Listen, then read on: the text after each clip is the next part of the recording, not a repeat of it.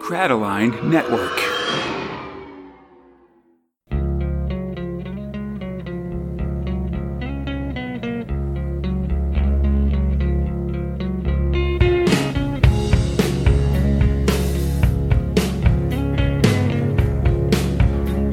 I am the law, and this is the 40th episode of Big Mag 1. 40 years of Big Mag 1. My name is Conrad alongside my friend Eli, and this is the podcast where two Americans patrol their way through the Judge Dredd magazine.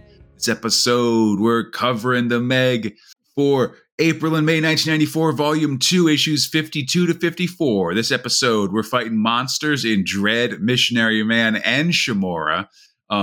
We're being monsters in Creep, and of course, sending postcards from space with Judge Anderson. And if you'd already along with us, find the comics we're covering today in Judge Dredd, The Complete Case Files 20, Anderson, The Sci Files 2, and the Judge Dredd Magazine 350. How you doing, Eli? I'm doing great. Yeah, happy 40th. Exactly. Yeah, it's an exciting time for sure. Or something. I don't know. It's a good, it's an okay time, you know, adventures, so forth and so on, you know. Right. Yeah. Yeah. And speaking of adventures, let's get things started with Story 1, Judge Dredd. First, we're finishing up a story from last time, A Giant, with script robot John Wagner and art robot Ian Gibson, learning about Tom Frame. Last time, Judge Dredd and Cadet Giant were after some robots that had caused a bunch of damage and stuff like that, and they followed them back to a secret robot cult meeting where we learned that the cult leader was none other than Dredd's old robo servant, Walter the Wobot. Oh, geez. He gives a sermon to the crowd about how he earned his robot freedom in a fight against the robo-revolutionary Call Me Kenneth.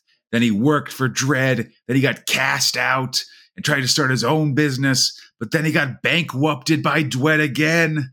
And now he's founded a cult based around Call Me Kenneth with a rallying cry of death to fleshy ones.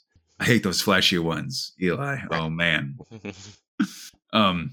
Giant sees all this and calls into control, but the judges are then spotted by a robot, so it's time to start shooting. And this is a pretty easy fight. It seems like the bots all get blown away pretty easily, but Walter and Dredd, but Walter escapes out the back, and Dredd goes after him. He gives chase, telling Giant to handle things here, and the cadet takes out most of the rest of the robots by dropping the big Call Me Kenneth effigy, or he's got a crucified Call Me Kenneth that Giant then drops on all of them.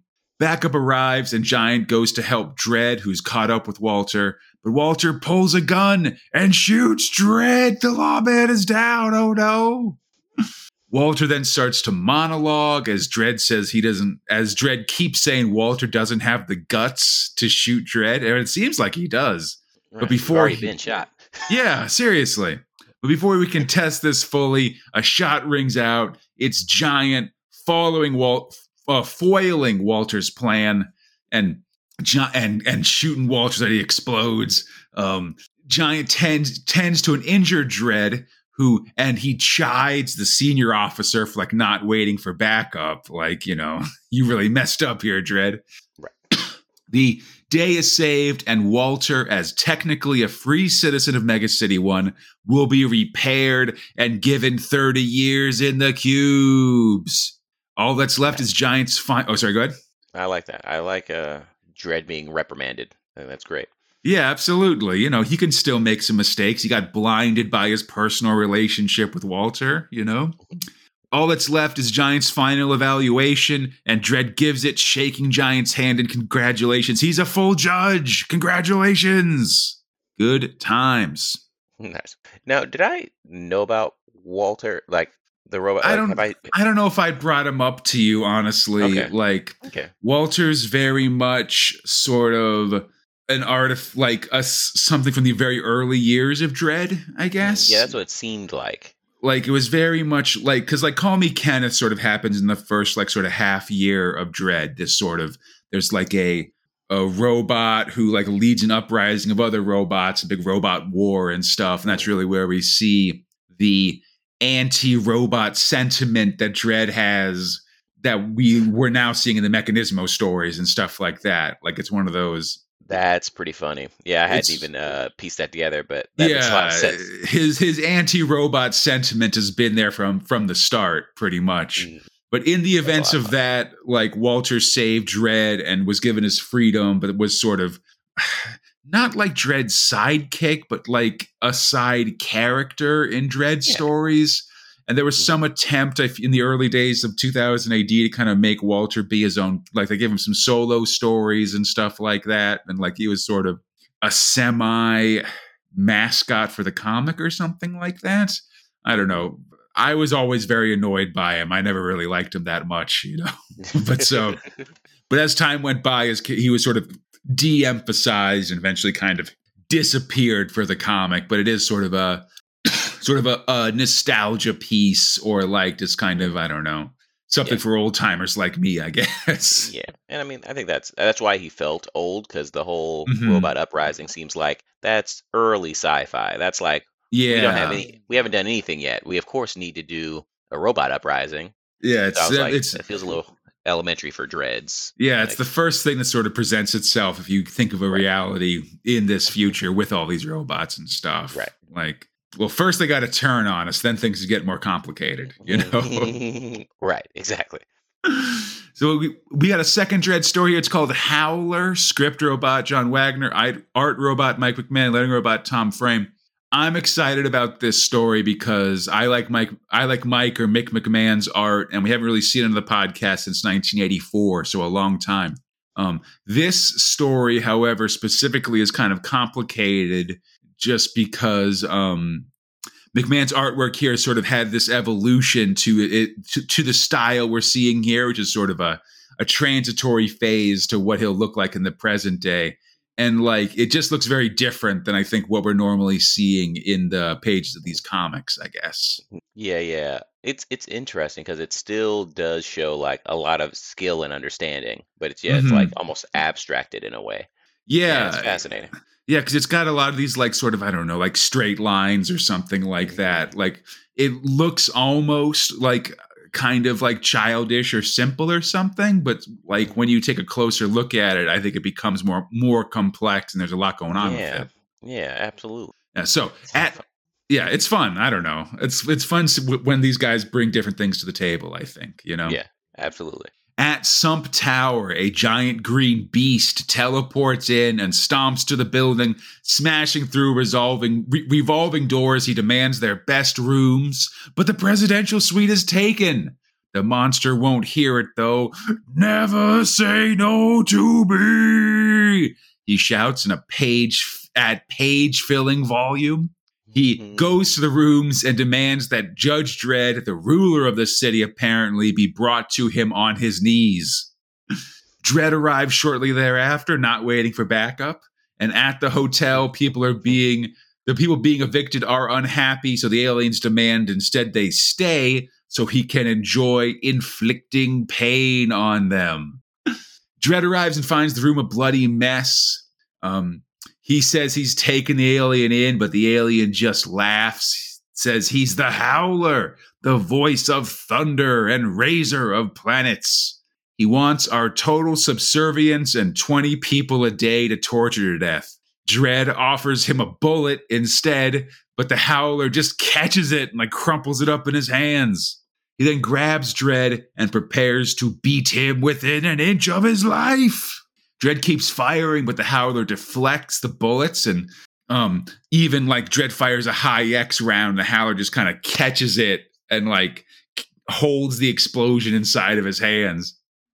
Dredd tries to escape as the Howler shouts after him so loud his visor cracks, and things look bad as Howler tosses Dredd around, dunking him in a vat of goo and beating him bloody.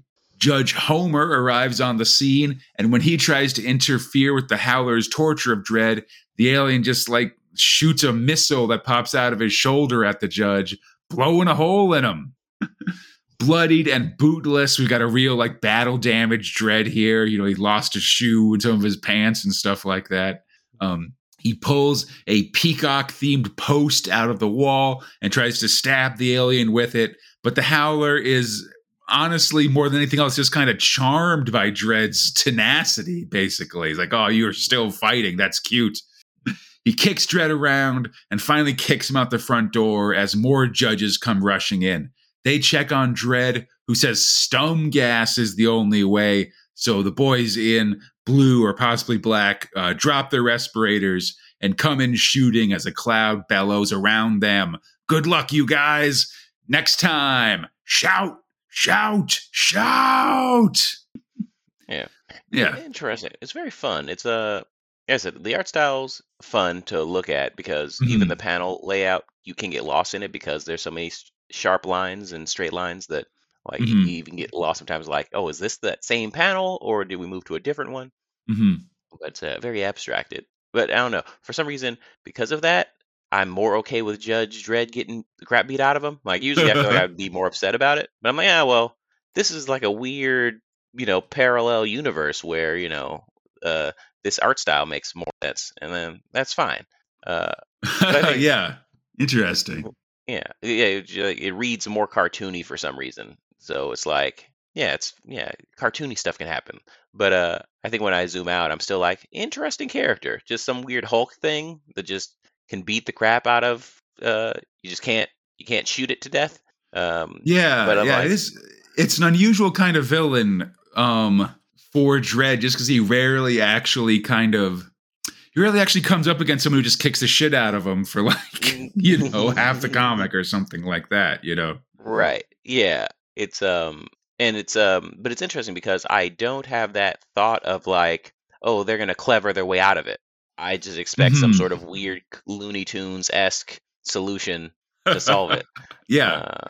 But yeah, we'll have to see. I'm curious. Interesting. I think it's certainly a diversion from the standard Dredd story, I think, of just here's a unbeatable alien jerk. Like, what's Dredd going to do about this? Right. Yes.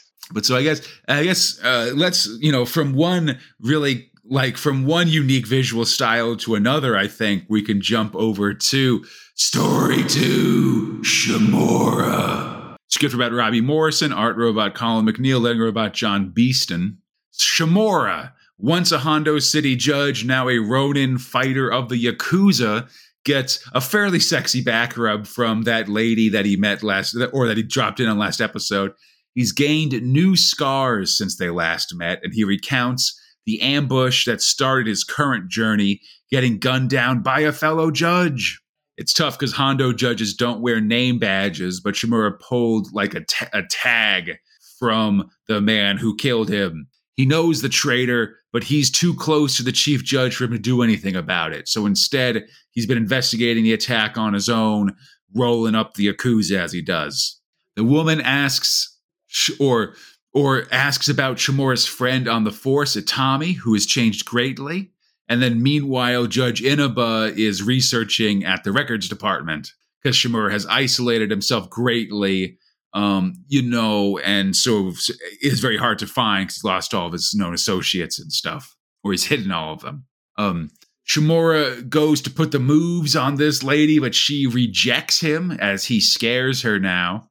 And later, with visions of the attack, Shamora starts awake, but finds his old friend Judge Itami waiting for him, the woman taken hostage. But wait! Swerve! Itami explains that he's actually Oyabun Sagawa of the Igarashi Kai, who basically was that Yakuza leader guy in the tank that Shamora killed right at the start of this story. So he and the father of that girl Michiko that Shamora saved also. Basically, this crime boss guy did a brain swap with one of the Hondo City judges, and it's a big problem. The Oyabun slashes open the woman's stomach and she dies in front of Shamora. He doesn't make a sound, just looks up with his angry eyes. So Sagawa then cuts off Shamora's pinky and is like, now everyone will think that you're just another judge turned Yakuza that died in disgrace, and tells his goons to make him your finest kill, my Kobun. Make him scream. But Shamora doesn't look pleased about all this. He's got that kind of, Stanley Kubrick, like looking up from under his brows, like, I'm going to kill all you guys kind of looks. Covered in blood and held by Yakuza thugs, Shimura is being beaten with some cyber knuckle things when suddenly a shadowy judge shoots one of the goons with a rifle and bursts in. Shimura and the judge take on the goons, Shimura using his weapons against them, and we see that the judge is Inspector Inaba, his old sidekick, who's now been tasked by, the boss judges to bring Shimura in. It seems she was able to locate this former geisha's house and come to get him. They lower their weapons, and then we jump ahead to another judge sort of going over a crime scene in this house. They identify Inaba's helmet and assume that she's either captured, in pursuit, or has joined with the outcast. This inspector then sends this information on to Itami, who's in charge of this search, and is now Sagawa, the Yakuza guy, basically. It's very, you got to keep all these balls in the air. Right. And who is now deciding to show his daughter Michiko the inner workings of his business, including the undercities beneath Hondo, full of mutants that are referred to as Oni by sort of the people of Hondo City, basically. Shimura and Inaba discuss the corrupt nature of Hondo. It's full of Yakuza influence. Elsewhere, it seems Sagara has contacted one of the Oni, who's that hairy guy with the big teeth from previous episodes. And Sagawa offers the beast a blood link with the target, which will cause the Oni to frenzy. And I'll mention the Oni also has a naked lady next to him, neither here nor there, but sort of set dressing, I guess. And the monster, the mutant monster, eats Shimura's fingertip and prepares for the hunt. Next, we see Inaba and Shimura skulking through the Hondo sewers, which are full of vagrants abandoned by societies. These are their society's outcasts, including a woman giving birth in the sewers because she's violated Hondo's one-child policy, I guess. Inaba goes to help her, but Shimura isn't bothered. He doesn't, and he doesn't even know yet that there's an Oni after him. So he's going to be really, sort of feeling weird. The heads of the Hondo Justice Department are going to the house of Sagawa for a media event, like a press conference thing. Meanwhile, in the sewers, the baby was just delivered and cries, and there's a crying echo to meet that sound, which is made by these weird bug monsters that the Oni controls. People flee as Shimura holds them off, eventually escaping through a sewer entrance right into the arms of some waiting judges. Other members of Inaba's squad have been sent back to guard duty, and she is under suspicion of being, teaming up with Shimura. And now Shimura himself is going to be executed on live video broadcasts across all channels. Before they could do that, the giant form of the Oni bursts through the floor. Shimura fights the beast and picks, and I don't understand. I don't know if this was one of his previous powers, but he's picked up the ability to shoot laser beams from his palms. Right, I noticed basically, which seems like something he hadn't been able to do in the past. But I might have missed it, I guess. I missed it too if it did. Yeah, but so he does a pretty cool move, I think, with these blasts where he jams the I forget the Attendo cane that Hondo City Judge uses, which is kind of this it's kind of shaped like it's like a nightstick or like a club, but it's got kind of a hook part as well. And he jams the hook part right into the forehead of the Oni, and then he hits it with a laser blast so that the laser splits on the side of it, hits him in both eyes, and then comes out the back of his head. Oh, it's pretty cool. When he blinds this thing. Usually a scythe in the head's enough to take you out, but no, he's putting all special, sure.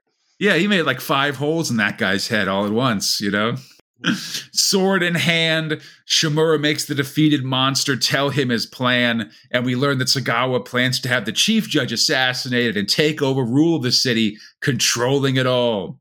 And indeed, at the Sagawa house, we see Sagawa as Itami explaining all of his plans to Michiko. It's one of those a Yakuza will kill the chief judge, so they'll want an anti-Yakuza guy to take control, and that'll be me. But then I'll actually have the whole Yakuza. Because I'm actually the Yakuza for real, I'll take over the city for crime purposes, basically. That kind of thing. Standard evil plot. Michiko says he's insane, and he just says she's naive. Back at the fight, the Oni is angry at his defeat by Shimura. He says he won't forget that, and then breathes a gout of flame at him.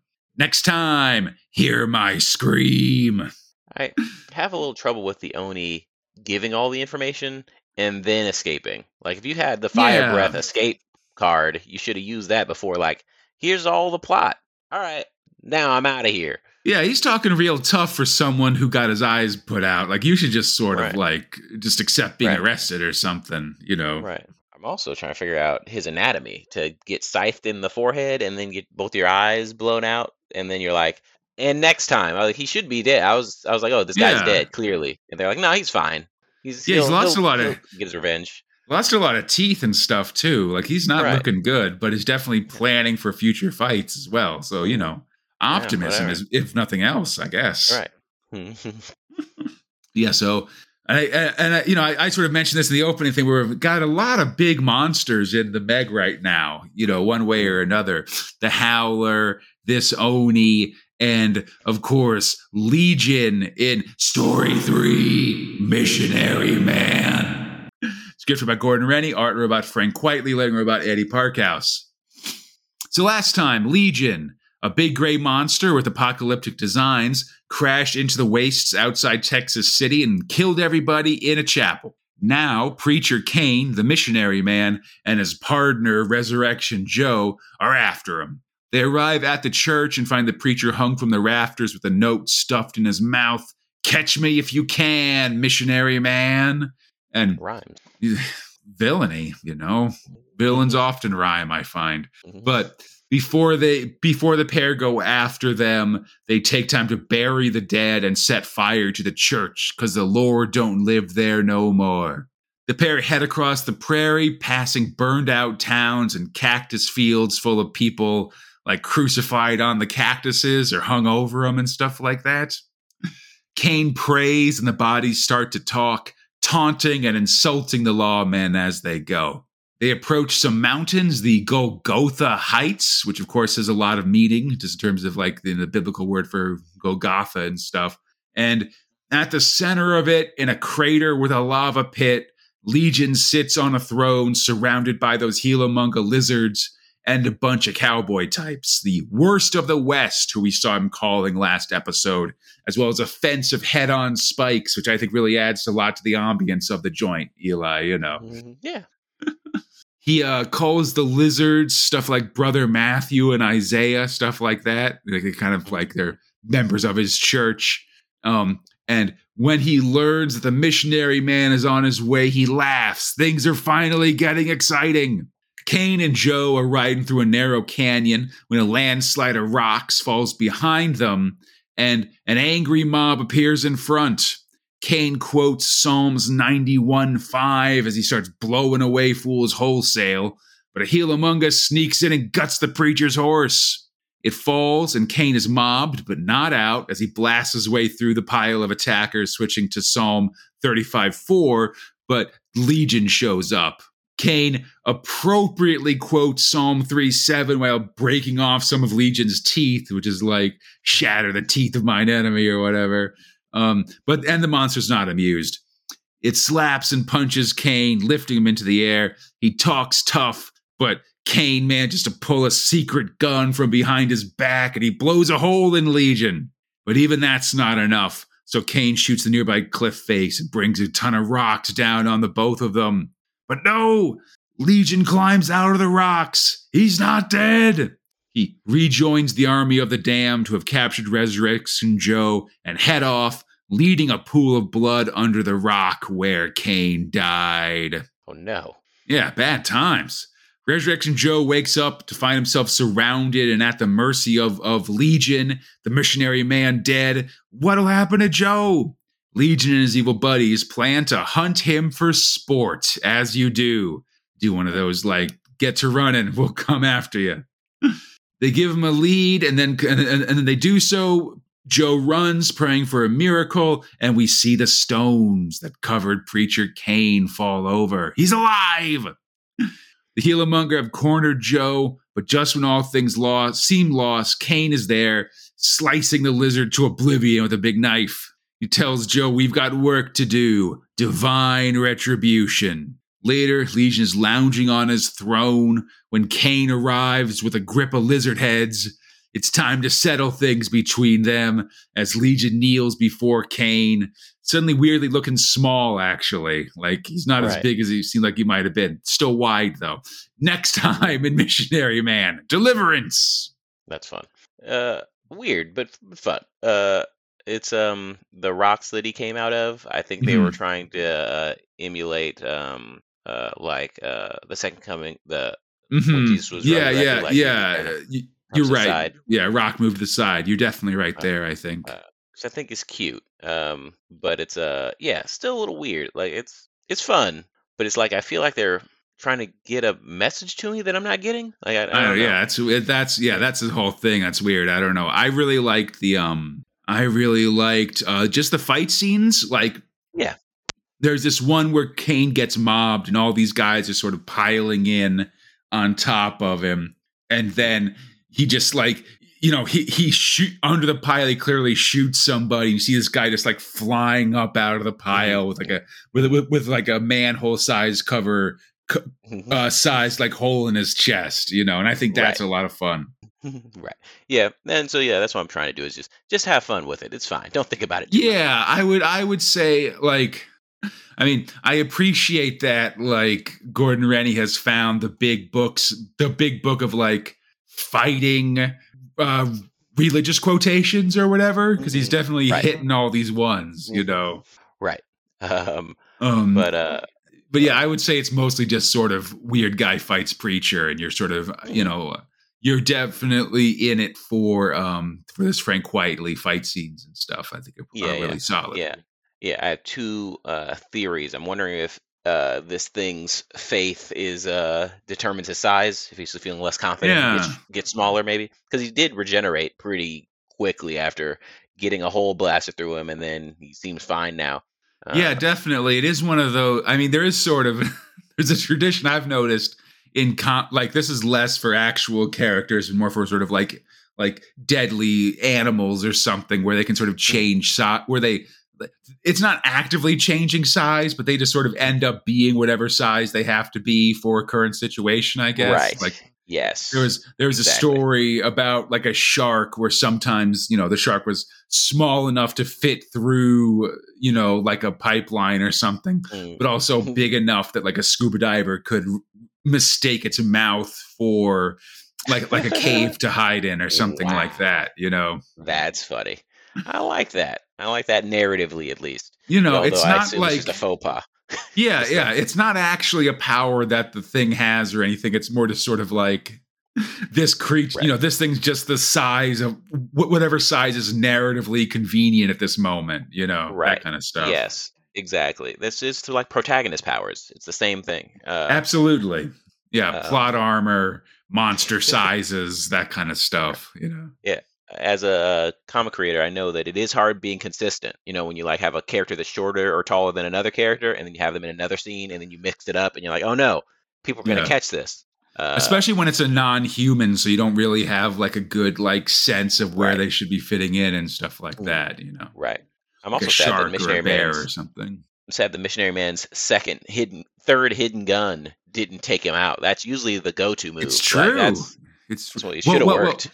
Well, he pulled out the one hidden gun from the back, but now it looks like in this scene he's pulling out a fourth hidden gun from like from their shoulder holster or something like that. So he's got a fair amount. Guns. Listen, always couple guns on there. Nice. Let's continue on now. Take a quick break at our midpoint with covers, editorials, and dreadlines. It's all the non-comic stuff here. Issue 52, Cry Freedom. Walter the Robot is declared a public enemy in this Cliff Robinson cover. It's not my fave, but this is the first Cliff Robinson magazine cover by him, and he'll do a ton of ones that are really great over the years. He's like a real like long-term cover artist for both the magazine and 2000 AD. The editorial discusses old and new creatives in the Judge Dredd magazine, like Ian Gibson and Mick McMahon on one side, and artist Charlie Gillespie and writer Chris Sandley on the other. Dreadlines ask for more Devlin Waugh and Red Razors, and Red will return in 2000 AD this year, but Devlin won't be back until 1997, actually. Letters compliment the current Meg, say the letters pages is dull, and Mr. Blobby's very positive about the magazine all the way from Blobbyland, which is a very strange British children's entertainer kind of thing. There's also a new section here called the Inquisition, answering various Dredd themes questions. So if if you're a serious nerd like me and you want the official answering for canon purposes, this is where you can get it, basically. The first one asks about the Statue of Judgment, semi-recently destroyed over in 2000 AD, and there's, I guess, currently a question of whether it will be rebuilt or not. Issue 53, head-to-head, Missionary Man and Legion stare down in a Frank Whiteley cover. The editorial welcomes Mick McMahon back to Dredd and announces another novel sneak peek. The Inquisition section asks about the lawgiver palm prints and when Walter was rebuilt. Dreadline also Dreadline has compliments for recent stories, and then just a lot of complaints about these frequent letter writers, Nixon and Sloano, which I'm not covering because I won't be part of their games. The issue ends with yet another Dredd novel preview. They are putting these books out to be read.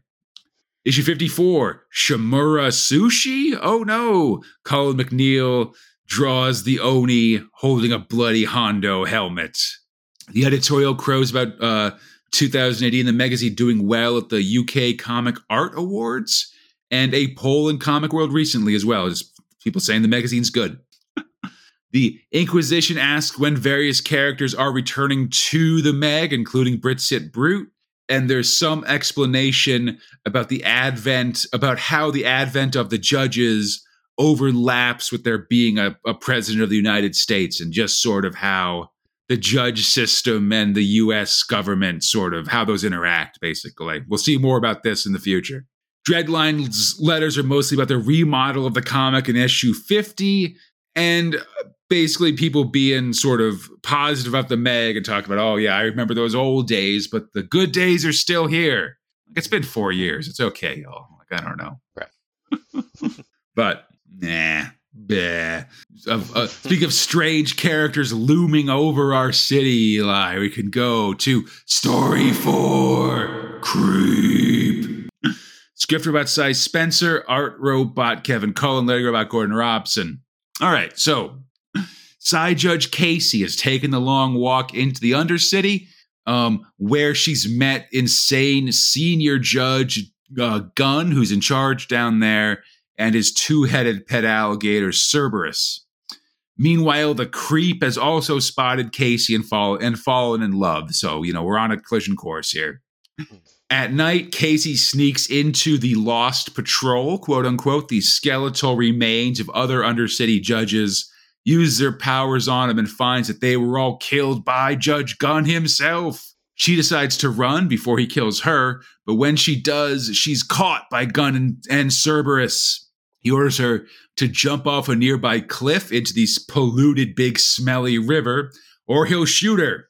Casey is worried, but hears a tiny voice that throws up a rope and tells her to put her foot in it and then jump. With no other choice, she does so and is pulled up by the Creep, who also has Cerberus somehow. I'm not sure how that works, but the two-headed gator's there, and Creep slashes the gator's throat with his claws and then tosses it down to the river, the splash telling Gunn that Corey has hit bottom. He walks off, and Corey finds herself blindfolded and led into a room by the Creep, and the room's full of like old-timey fancy stuff that Corey thinks is really tacky. He says these are her quarters and says dinner's at 8. Formal dress, please. And Corey, not really knowing what to do, has no choice but to play along, so she puts on the provided dress that the Creeps laid out. And as she takes off her clothes and stuff, the Creep is looking at this on his surveillance cameras, which is not cool. frankly. Like, Right. Exactly. Clear invasion of privacy. yeah, you weirdo. At a fancy dinner, the creep pulls hair off a rat, playing that like she loves me not thing when Casey shows up in the dress. They sit by a fire as she eats just this big ham hock leg of meat, and Creep laments that he's so mistreated by the world. He goes for a kiss, and Casey tries to do a mind scan on him, finding only terrifying images and insanity. He senses her scan is incensed, really angry. He locks her down psychically and floats her away. Meanwhile, Judge Gunn has found the dead body of Cerberus and blames Casey for it. Oh, it's a mistake of one of those mix-up whatevers. In her room, Casey wonders how to get out as that sewer monster with the dude's head from the previous creep story comes in. Casey gets this guy to lead her out of the creep's lair, and that seems to be working until she comes across an enraged Judge Gunn. Oh, we're all building to a climax here, buddy. Gunn shoots that dude-headed monster and prepares to shoot Casey when the creep arrives in a John Wayne costume. It was me that killed your gator, partner, he says, or words to that effect. Gunn attacks the creep, but creep grows like crazy razor-sharp robot claws and uses those to just rip a hole into Gunn's torso, killing him. Casey isn't sure what to think and shoots the creep in the head, but he's fine. Come on. He uses his powers to swap around faces. There's like Clark Gable from Gone with the Wind, Judge Dredd, and all that kind of stuff. Casey wonders if she might love him, but if to figure that out, she needs to be able to look into his head. So he lets her for a kiss. And so they kiss, and she goes into his brain, and it's full of crazy imagery, lots of bugs and explosions and things. At each corner, there's an image of Casey and the creep kissing, and something weird's coming out of his head, like a drawer comes out of the back of his head, and it's full of spiders. Right. All this or like eyeballs. Yeah, a lot of eyeballs opening up. It's not good, and it's fairly gross, but pretty. Yeah, none of it's cool or cute or romantic. I'd say it's kind of trippy though, so I guess it kind of like it's. I think it's doing what it's going to set out here, which is that after seeing that, she like there's everything and nothing inside of her head, and it breaks her mind. She sort of curls up into in a fetal position, sucking her thumb, clearly mad, and the creep just grabs his guitar and walks off into the sewers. Loved and lost, you know. And that's it for this one. The creep will return at the end of this year. I gotta admit, still not liking the creep. Like it's, yeah, I'm not liking it either. I gotta say, it feels very Mary Sue-ish, like very just like. Mm-hmm. I'm trying to figure out, is the creep the writer? Does the writer think he's a creep and he wants to win stuff? I don't know. Yeah, because he does. He just kind of he kind of God modes his way through every encounter. You know, like it's just sort of. Right. Like it's like this story is very much just sort of waiting till the creep shows up and then he wins instantly. And it's like, okay, I guess, you know? Right. But yeah, it's like he's mad, but he's not even mad in an interesting way. He's like that random type of mad where they're like, wouldn't this be funny if he was just wearing a cowboy hat? Like, not really. Not particularly. It's not really funny. It's weird. Yeah, it's a little close. It's a little Daffy, like it's trying to be Daffy Duckish or something like that kind of like Looney Tunes stuff. But then like when you combine that with like kind of graphic violence and like sexual menace and stuff like that, like that's just sort of it doesn't go together, you know. Yeah. It's like it's going in it's going to two extremes at the same time that I think makes it sort of tonally very weird, I think. Right. And it makes it hard to care about anything. Yeah, that definitely. Nothing really matters. But it's also it makes you ask those questions that you're not supposed to ask, which are like, if you could just teleport that alligator to him to slit his throat, throw it over, why can't you just teleport her to him to just like, why do you need the rope thing? Where'd you get the rope? Why does that alligator have it? Like, it's just Yeah, Yeah, the little continuity things sort of become more of a problem and stuff like that too. You got me questioning all kinds of things, and now I'm sort of poking holes I would normally not even think right. about. That kind of Yeah, stuff. exactly. Yeah, no, I'm happy to see the back of the creep. The next one we get will sort of be the final creep story, and I'm happy for that. Mhm. Right. The best creep episode. The last one when they were like, "We're not doing this anymore." Like, You know, sweet. every once in a while it does kind of, we can sort of get to those points where it's like, okay, Mm. like enough of this. But so let's finish up with a story that I think, I don't know, I'm pretty interested in pursuing. I think it's got there's some juice left in this here orange with Story 5, Anderson Side Division. Script robot Alan Grant, art robot Charles Gillespie, Arthur Ranson, and Joustis, letting robot Annie Parkhouse, and Alita Fell. So this series is a bunch of different postcards from space. The postcards from the Edge is sort of the overall title of the story. Anderson's journey through space and her encounters there and stuff like that. We're starting off with Charles with newcomer Charles Gillespie here. It's his first time in the podcast, and Anderson has traveled with some galactic pro wrestlers to Blassie's world, which is of course named for Classy Freddie Blassie, the long-term pro wrestler and announcer and stuff. And she stands in front of one of those posts where there's all these different arrows and distances and stuff like that.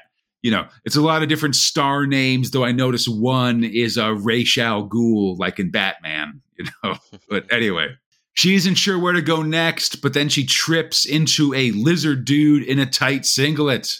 The alien, Ziggy the Force, can't speak English, but his promoter in a sweet hat apologizes, says it's bad luck to strike a woman in his culture, even accidentally. So to make up for it, he gives Anderson some tickets to the fight tonight. Anderson arrives, and it seems Ziggy is fighting the champ, Warrior of the Black Sun, who is heavily favored. Still, Anderson bets on Ziggy and goes to watch the bout. Ziggy's doing okay, actually, but suddenly he grabs his head like he's in pain, and Anderson's suspicious. The Warrior seems to be using psi power to cheat. Anderson quickly finds a hidden dude with the big head using mental powers, doing that classic, like sort of, 2 fingers on the temple kind of move. And she just punches him right in the face. This allows Ziggy to fight back and win the fight.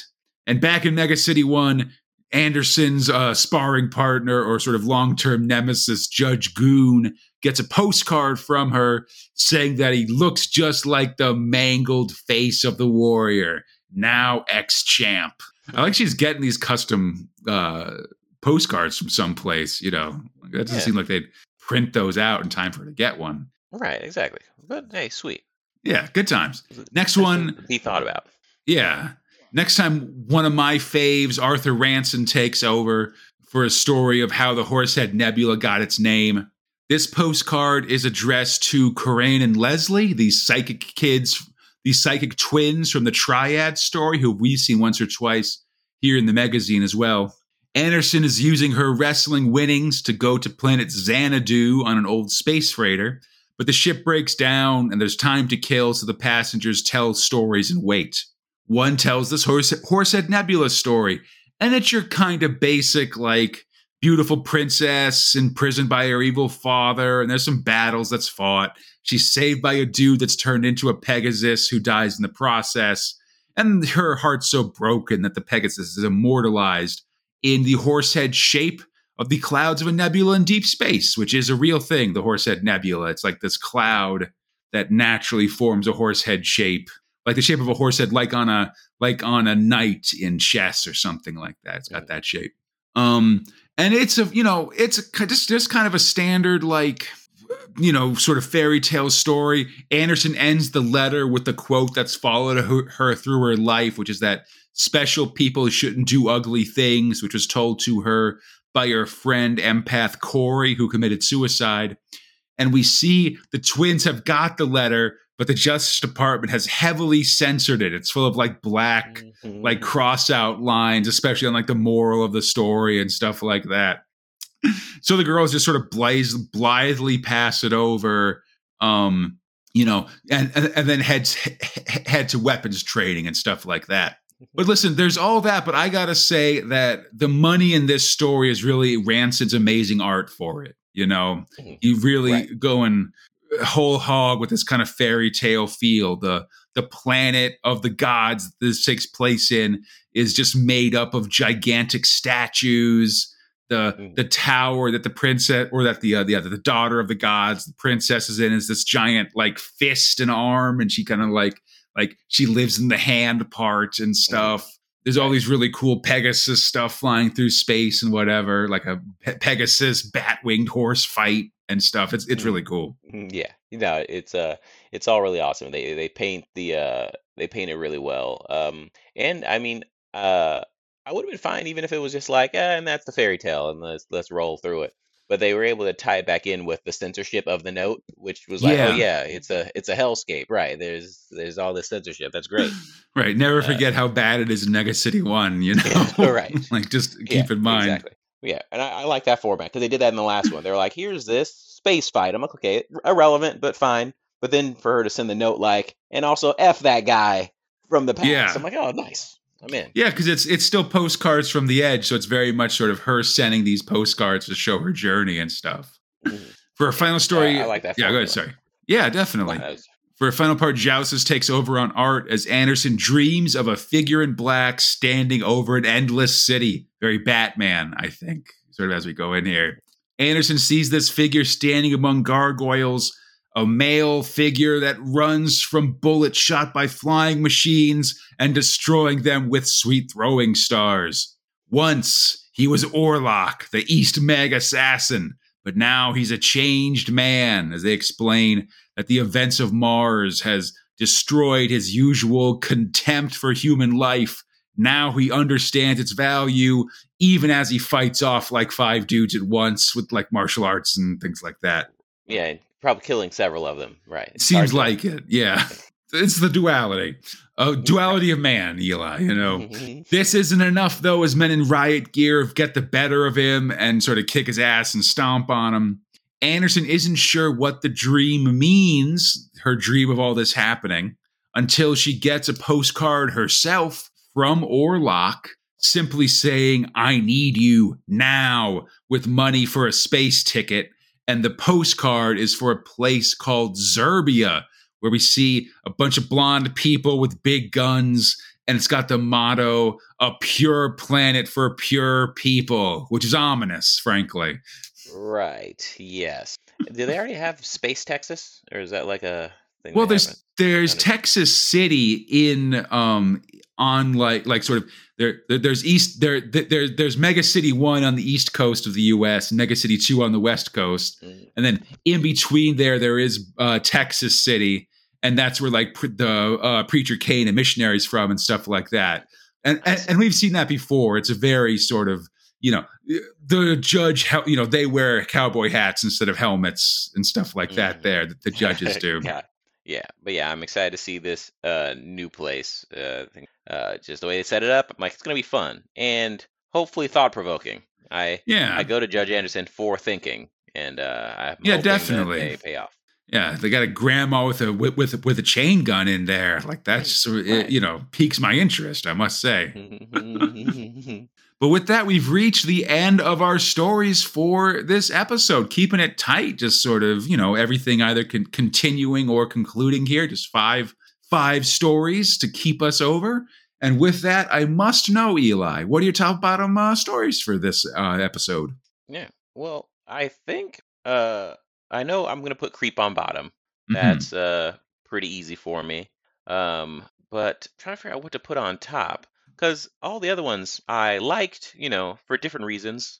I didn't have anything that upset me about anything except Creep. That one's just like, I don't know, it's I suppose the opposite of how I felt about Heavy Metal Dread when they had that artist that kept grossing me out about the artwork. But I was like, story's fine. Glittered, yeah. This art haunts me. This one's like, art's amazing. Story haunts me. Give me some freaking interesting thing. But I liked Shimura. But I think I'm gonna give my top story to be an Anderson story. Yeah, I think Anderson's gonna get it. I did like the second one, the fantasy about the horse head Nebula. Yeah. Although I think uh I think I did also like the Howler, just for it being very weird artistically, but still it was nice seeing Judge Dredd get the crap beat out of him and just nothing he Yeah. did do working. So like yeah, as far as art and story together, it's the Horsehead Nebula. But as far as like my enjoyment of Dredd, it's nice seeing you get the crap beat out of you, Dredd, and I think that's might split it between those two. Nice. Awesome. But yeah, what were your Yeah. top and bottom? Oh man, I mean, I'll certainly join you with the creep as my bottom story. That's just not great. I don't really like it very much, and especially when it sort of goes from like a story I don't like to one that sort of makes me a little bit uncomfortable. Honestly, is sort of like like this. Right. Let's keep moving. I want to be uncomfortable in a good way. If you make me uncomfortable, be cool. Yeah, I like this feeling. Not uncomfortable like I don't know if I want to. I don't know if I want to even. I don't know if I want to hear more stories from this guy. He seems like. I mean, I guess he does seem like a creep. So it's what it says on the label, but still, like it's not. That's not what I'm looking for. Right. Right. Yeah. For my top, I don't know. I thought Dredd was pretty cool. I like this Howler story. I like the end of the Giant story, just sort of very much scratching an itch of having some classic Dredd artists on there. That was really good. Yeah. Shimura I thought was cool. Just a lot of this, Yakuza fighting and stuff. Although, man, there's just a lot going on in the course of each Shimura story. It's very dense, I think. Yeah. And this one had like an extra boob in it. Like it was just like so much going on. Yeah. Listen, I'm fine. Listen, I'll accept the boobs. It's fine. Whatever. But I think it's really interesting seeing Missionary Man and Shimura next to each other, just because I feel like Shimura is very dense and Missionary Man's a little bit more spread out, basically. Like, even in their panel design, because I feel like Missionary Man always has this kind of like 6-panel layout of sort of like 2-2-2 or whatever, and Shimura has this 12-panel layout of like sort of 4 in the top, 4 in the middle, 4 in the bottom of the page. And there's sort of some variations between those, but that's sort of what it kind of goes back to, basically. I don't know. Yeah. This is me probably talking above my pay grade here, but I just sort of noticed it. I just sort of noticed it in Shimura that like sort of page to page, the panels all have there's variations in it, but has a very similar panel layout. Each page does, I guess. Yeah. And I think that helps both of them with their legibility. But we could do another podcast about panel layout and like how it can be used and leveraged in storytelling, because I find that particularly fascinating. No, I find that to be really interesting too. I remember I read when I read Invincible, that was made like with Robert Kirkman and stuff. There was a period of time where they just had the same panel layout for like an entire issue or something. Sort of led to some interesting storytelling conceits and stuff. I think for my top, I'm tempted to go with Anderson, because Anderson really served up a really fun, like mixed set of stories this time. Oh yeah. We had the wrestling stuff, which I appreciate as a wrestling fan, although could have had more in jokes, to be honest, but I accept that. If I had done this even in 94, I'd have a ton of really incomprehensible in jokes that I would have appreciated, and maybe 4 or 5 other people would have as well, but no one else would have. Right. But that was fun. And then, just the fairy tale nature of the Horsehead Nebula story I thought was really good. And then this kind of Batman stuff in the final story as well was also really interesting. Yeah. See, I think in the end, it also clears up for like something that might come later too. Like exactly, where's that one gonna go? Yeah, especially because, for better or for worse, while they have been linked, these Anderson stories have been very like scattershot or like episodic, because they've had different artists each time, and they've sort of had different tones and stuff. I think this sort of kicking off into another storyline, I think, is very interesting and a good way to start that. So yeah, I'll say Anderson's my top. Why not? Good times. Nice. Yeah. And with that, here we go. I hope everybody enjoyed the show. As always, you can find Big Mag One on iTunes, Stitcher, Google Play Store, Spotify, or our podcast site, bigmag1.com.